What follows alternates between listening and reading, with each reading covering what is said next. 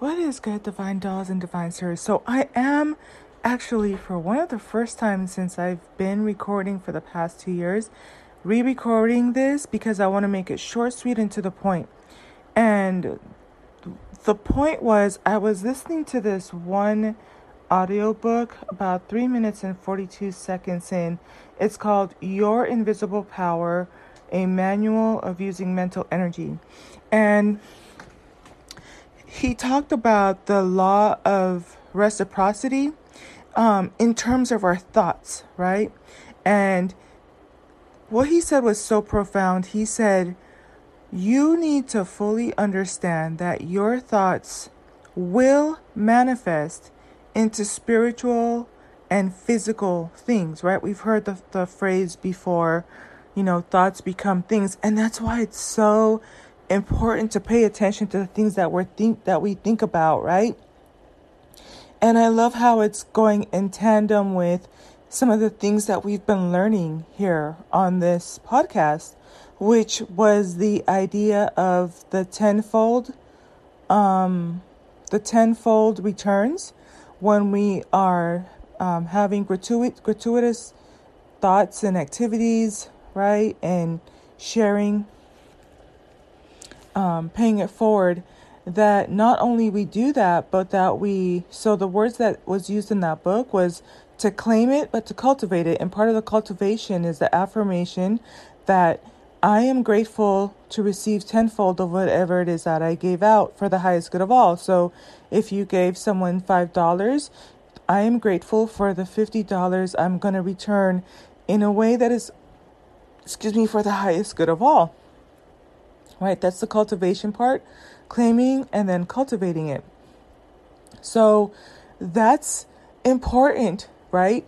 When we were reading from the book, How Rich People Think, yesterday, Steve Siebold in chapter 28 was reminding us that it's important for us to start to align ourselves and listen to people who help us shape positive thought patterns, right?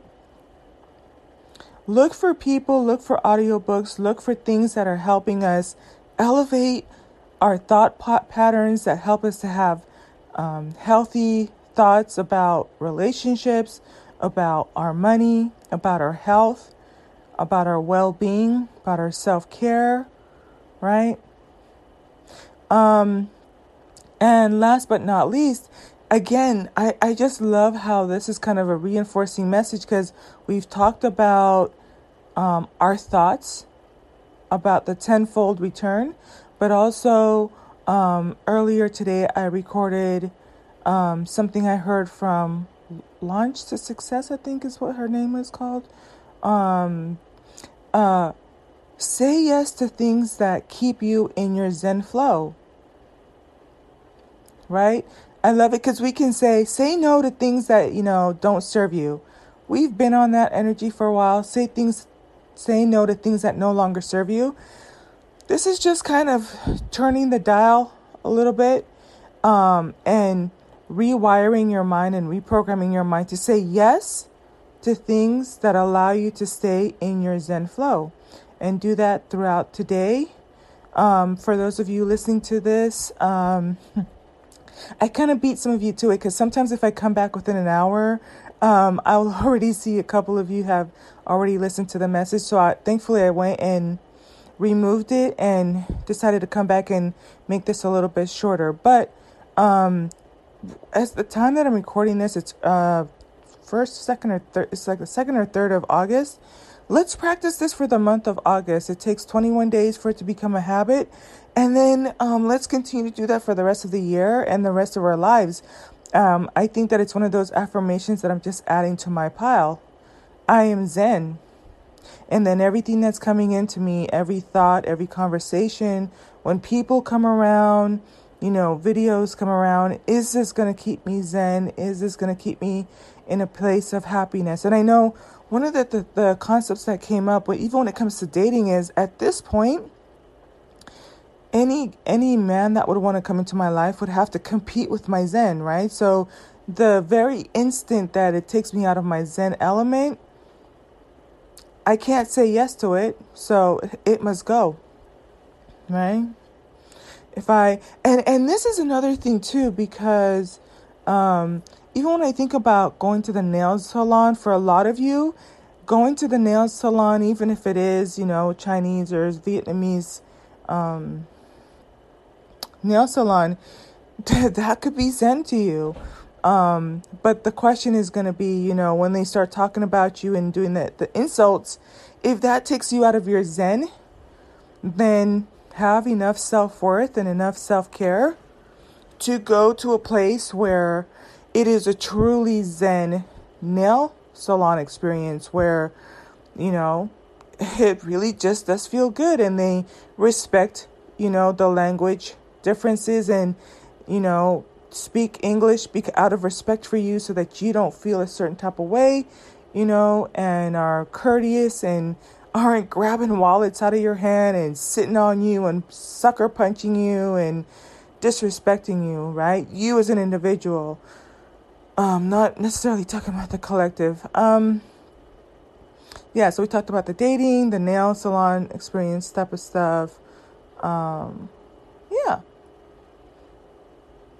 And I wanted to talk about a little bit about food, which I did it on the last one too, but,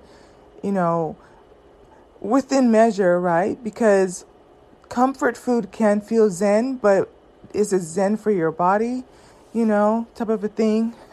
And that's me more so talking to myself, because zen to me is Cold Stone ice cream.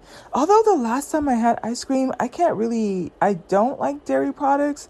Ice cream is one of the last ones, but the last time I took it, it really messed my stomach. But my point is, yeah, just look for things that allow you to stay in a zen place. I think for me, even some of the stuff you heard earlier today, like that stuff cracked me up. I love to laugh. I was really, oh my gosh. But yeah, I love to laugh. I like to be at peace. I like to be serene. I like tranquility. I love good music. You throw in some good music, you have got my full attention.